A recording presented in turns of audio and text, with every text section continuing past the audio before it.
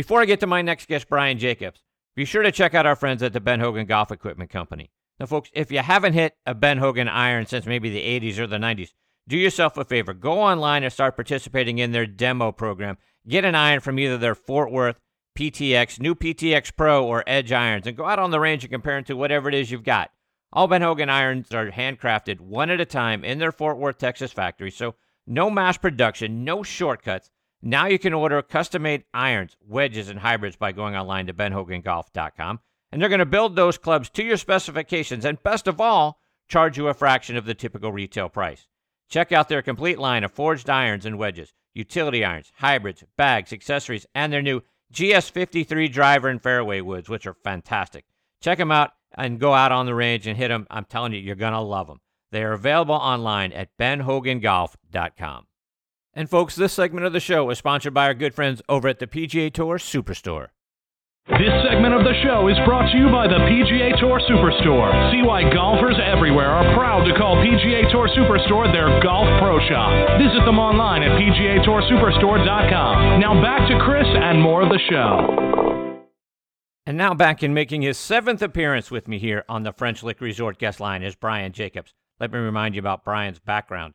He earned his undergraduate and then his Master's of Education from State University, New York at Brockport. He became a PGA Assistant Director of Instruction at Ravenwood Golf Club up in Rochester, New York back in 2006, simultaneously becoming a staff instructor for Hank Haney Golf. In 2010, he became the Director of Golf Instruction and a Hank Haney Certified Instructor at Irondequoit Country Club in Rochester. 2014, he became a lead instructor on the Golf Channel Academy. In 2015, he started the Brian Jacobs Golf Academy at Ridgemont Country Club, also in Rochester. I've got my Brian Jacobs golf hoodie on out of my respect and appreciation for Brian for what he's done for this show and what he's doing for the game of golf, and very excited to have him back with me again tonight here on Next on the Tee. Hey, Brian, thanks for coming back on the show. Chris, thank you. 7 times. Wow. This is amazing. How about that? Thanks for having me. Absolutely. Brian, before we get into all the golf stuff, I got to get your thoughts on your Buffalo Bills. I was surprised that they lost on Sunday to the Eagles, particularly by as much as they did because the defense has been playing, outstanding. How are you feeling about where they're at right now? I feel pretty good. It's really funny. A lot of my friends were texting saying the process is going backwards. And I said, no, it's all learning. They just didn't play well. I say this a lot to people that, if we throw up a turd at work, nobody knows because, we're not on TV. If they throw one up, everybody knows. And so the people in the area have been relatively calm, which is good. They're trusting the staff and trusting the process, as Sean McDermott has said. And it takes time, to get teams where they should be. And that was a really good wake-up call for them to do a little better job, work a little harder, be more accountable. And I think they're going to come out on the other side a better football team. Yeah, to that point, Brian, one of the things that I've been sort of surprised about is their lack of commitment to the run. You got a couple of really good running backs back there in Frank Gore, who's got, 100 lives. That guy just keeps going and going. And Singletary has been dynamic in the backfield. And I really hope they get to this kid, Josh Allen, to get him to stop running because I'm afraid that guy's going to get hurt. We saw what happened to RG3 and some of the other quarterbacks that like to run. Eventually, they get hurt. So want to get your thoughts on their lack of commitment to the run and really just the overall offense as well. What are your thoughts? Yeah, I was a little shocked too. I really like their line. I still think they're not settled on their right tackle. Whether it's going to be Cody Ford or Ty Nishke or, I think it's very interesting. They're still doing a rotation at tackle. So I think they're still trying to figure it out. I think interior wise with Spain and Feliciano, those are big, nasty men on the inside there. And Mitch Morse, I think is arguably one of the top centers in the NFL. So I don't know why they don't dedicate themselves to the run a little bit more, but possibly a higher pay grade than mine. But it's I enjoy watching them, run the football. I think Devin Singletary is absolutely electric, Yes. and I'm not sure what's going on there. So, I mean, I have as you know, a pretty strong football background, and sometimes as a former player and a former coach too, I look at it and say, I'm not sure if they're passing to run or running to run or running to pass, or they're not going to run. So I would like to see them, run the ball. I just think good football teams, their defense travel well, and I think they run the football and they control it. They control the clock that way. So I think Singletary, anytime he touches the ball, it could be a home run. Yeah. But I'm not sure. I wish I knew. I do like their interior line a lot, though. I like Feliciano a lot. He is just a nasty guy. And I think he really likes to mix it up, So I think they're starting to develop a bit of an identity, but I really think they have to settle on right tackle before all that good stuff happens. You mentioned Singletary, and that's a guy I can't believe isn't getting more touches, because every time he touches the ball, it seems like something spectacular happens. And the few times they've thrown him a screen pass, he just looks special. Your thoughts on why Singletary isn't getting into the mix more? Oh, he's incredible. I mean, even seeing him in person in camp, and there's just a difference. He's just different, and he's got everything, except for being, huge. But he's a tough kid, and I don't know if it was the hamstring injury or this last week, but it just seemed like they had a lot of planned runs with Josh Allen, and I'm going, this is not college football. This guy's going to get killed. Exactly. So up here they were, the media was crying to send Daboll back to Alabama, and I know you're a Steelers fan. I don't know if you get that or not, but anytime there's anything that doesn't seem to go the way the fans think it should go, it's where they're crying for jobs and booing them. And, yep. Guilty. And I always sit there and I look at it as a student, just like I do with golf, and I don't get angry. I just look at the game and say it's kind of it's a chess match with a lot of punches in the gut and the face, and so the fits weren't real good on defense, and they just got the poop knocked out of them. I mean, they just got manhandled at every level of the game, except their punter. That was about it. Every other level of the game, they just got. It's never a good thing when you're praising the punter. No, I think it's just really interesting. My daughter and I are actually. She attended Penn State, so I got to see quite a few games there, and I actually had a sideline pass for a game versus Iowa, and it's interesting to watch when you've been around the pro game and been on the sideline of the pro game, to watch the college kids, how slow they are compared to the college, or compared to the pro game. And you just wonder, these guys are just incredible. The back ends of these defenses are so fast and so smart, and they just get tortured, these corners. Like Levi Wallace, I felt bad for him. They're not going to throw at Trey White, and they're going to just pick on Levi Wallace, and he's a great corner. So it's just kind of interesting. We're going to go to the Redskins game, and I think you'll see a different football team. They gotta fit their gap better and not get pushed around, on the defensive line. And their second level, I think, is very, very good. Their back seven are pretty good. So I think that we'll see a different team on Sunday. I hope, anyway. No doubt. Brian, let's switch gears a little bit. This is a golf show, so I guess we should talk a little golf. And this year you've had an opportunity to do some camps with Jason Day's swing coach and former caddy Colin Swatton. Talk about what it was like working alongside him and getting to understand the mindset of someone who gets to work with players at that level. Well, first of all, Colin's a wonderful human being. Just as humble as the day is long, and so knowledgeable. Doesn't have a bad thing to say about anybody or anything. And I try to get him to say stuff, but he won't. Just kidding.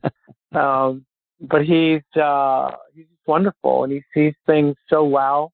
And he's very, very, the word is, I guess, would be reserved, when it comes to data and other things. Like, he will keep Trackman on, but he won't say a word unless he sees some concerns. And he's really got a very good system, on how to teach. It's very defined, so he works out of 4 buckets. So it's tactical, technical, physical, and mental. And he's great in all of them, like we all are, but we're not experts in everything. So even for Jason, he's had a team assembled and trusted people. And I just think it's wonderful just being around him. I'm blessed and very grateful to talk with him and be able to pick his brain. I mean, it's just a great mind, coaching. And he's very, very strong in his convictions, which I like a lot. And he can defend them, which I like a lot too, in a nice way. We get a lot in our business where one's trying to, outdo somebody else instead of saying, there's more than one way to get this accomplished, and we may not agree, but we can at least be respectful. And Colin's extremely respectful. And Brian, when we watch guys like Jason Day play, those guys make it look so easy. Did Colin talk about the amount of work and effort that Jason had to put in order to get himself to be number 1 in the world a couple of years ago? Yeah, I don't think people understand. Just, it's a job, number one, but it's not like a job like our job sometimes, where you can mail it in or some days, or he's 8 in the morning till 8 at night, a lot of times without meal. As a coach, it's hot, it's humid, and he's out there, and he's at Jason's, or at, like all the coaches are out there, beck and call. And if they say we're going to start at 6 a.m. and we're going to work till 10 o'clock at night, then that's what they do. And it's just part of the game, and just going, understanding like the commitment that it takes, not only as a coach, but also as a player to get to that level. It's not like I played Monroe Golf Club today at Donald Ross, and, shot a couple under, and the members are like, oh, are you like a playing professional? And I'm like, no, I'm a teaching professional. I go, I could never play on tour. Oh my God. Those guys would kill me. I would have to be a +5 or a +8, to go out there now. I just played great. I putted great and hit a lot of greens, but that's their job. And they understand everything that's going on. Their coaches do. And they're always trying to find an edge. And at the same time, the player, though, is very fragile, which is very interesting to me. You look at, just even on the range, if somebody said, oh, well, your left knee looks like it's a little, out of kilter or something, they'll go crazy, or if they see something somebody's doing and they think it'll help them, they'll talk to their coach and say, hey, I think I should be doing that. And you're like, oh boy, that's a road you don't want to go down, and they're all looking for an edge, just like the weekend warrior is looking for an edge. It's very, very interesting, but it takes an incredible amount of work. And I'm not talking like 8 hours a day for like one day. This is like weeks, like day after day after day, same routine, eating, going to the gym, playing 9 holes, get your data, reassess, find a direction. If something looks out of whack, reassess. It's pretty amazing. Brian, you use Trackman data to do swing analysis on your students, and you mentioned that Colin does as well. There's a lot of data there that many of us, lay people like myself, don't know what it all means. For those of us who are going to go get in a simulator at our local PGA Tour Superstore, come see you, and then we see all of those numbers. Take us through the data that you're looking at and how we will know if that data and those numbers are good or bad. Right. Well, I think in my experience, there's so many good things out there. The simulators are great. First of all, simulators, most of them are infrared, so they're not as accurate as maybe Doppler would be.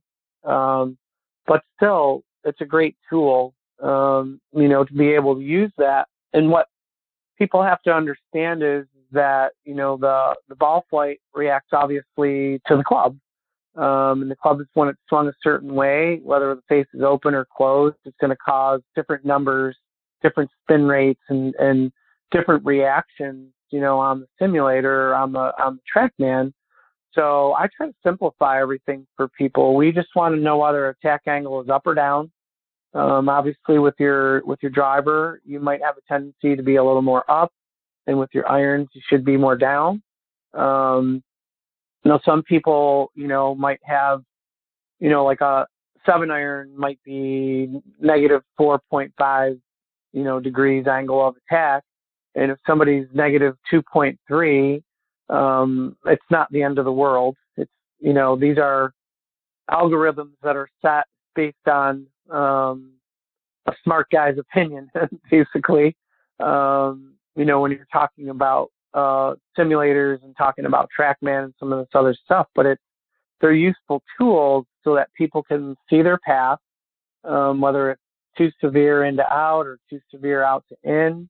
They can start to look at optimization where it's interesting. I had a student last week and we were indoors, and he was 2 or 3 degrees into out with a 1 degree closed club face with a 6-iron, and he would hit it perfect, and it would be, dead on line on a target line.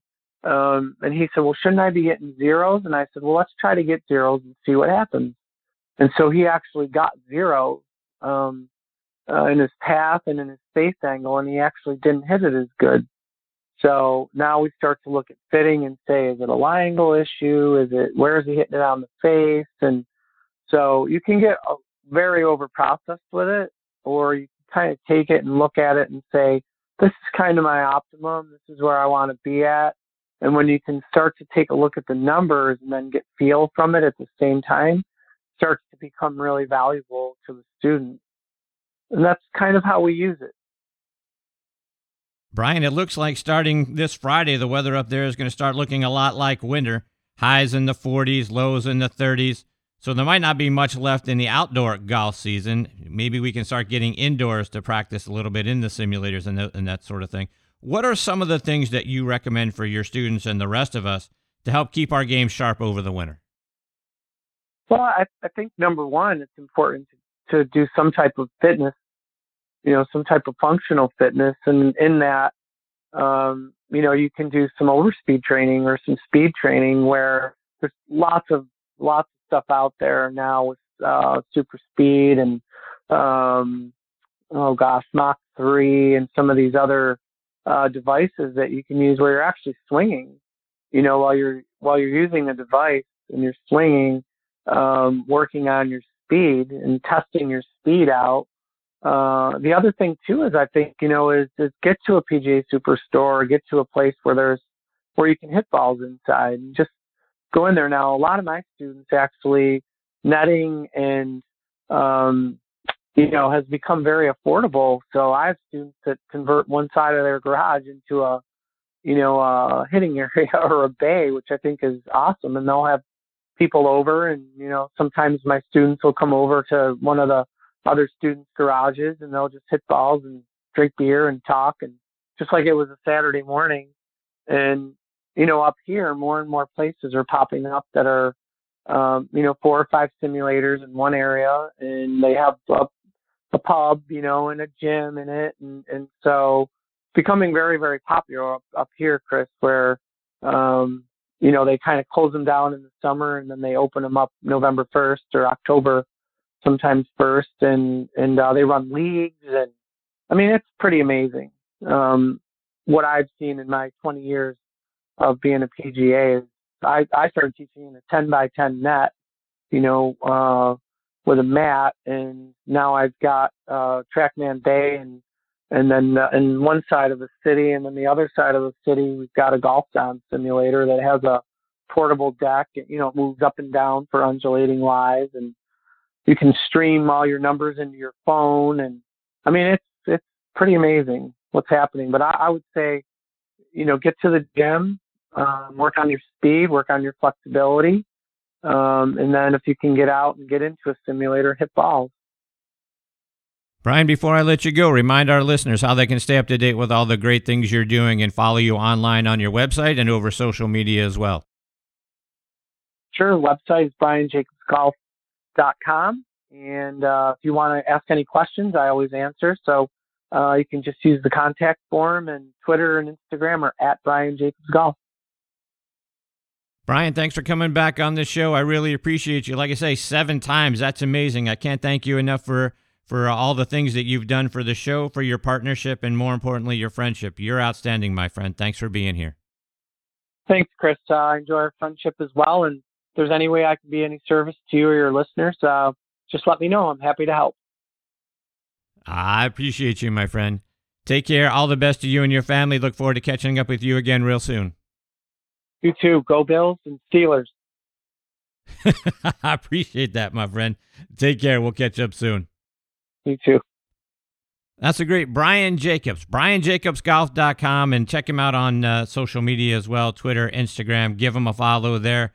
On his website, he's got a lot of great videos, so there's some instruction you can go out there and check out. So I highly encourage you to do that. And with respect to the Buffalo Bills, as a Steeler fan, I'm hanging on, right, 3-4. But if there's another bandwagon I would jump on with my friends Angelo Kane and Cindy Miller and her husband Alan, it'd be the Buffalo Bills. All right, before I get to my next guest, Tom Patry, I want to give a shout out to our friends over at Positive Vibes Golf. Check them out online at positivevibesgolf.com and give them a follow on Twitter at PVibesGolf. Their head covers and putter covers are absolutely amazing and a unique way to keep your mind focused on positive thoughts. They're a great on-course training aid as well, because really they help you stay positive by putting positive and happy images in your mind. I mean, every time you walk back to your golf bag and you see the head covers, you're going to smile. See why I say that and why I tell you they're absolutely, quality is outstanding of the head covers and the putter covers as well. So you're going to get positive image, you're going to get a quality head cover and a putter cover. Go online to positivevibesgolf.com and follow them on Twitter at PVibesGolf.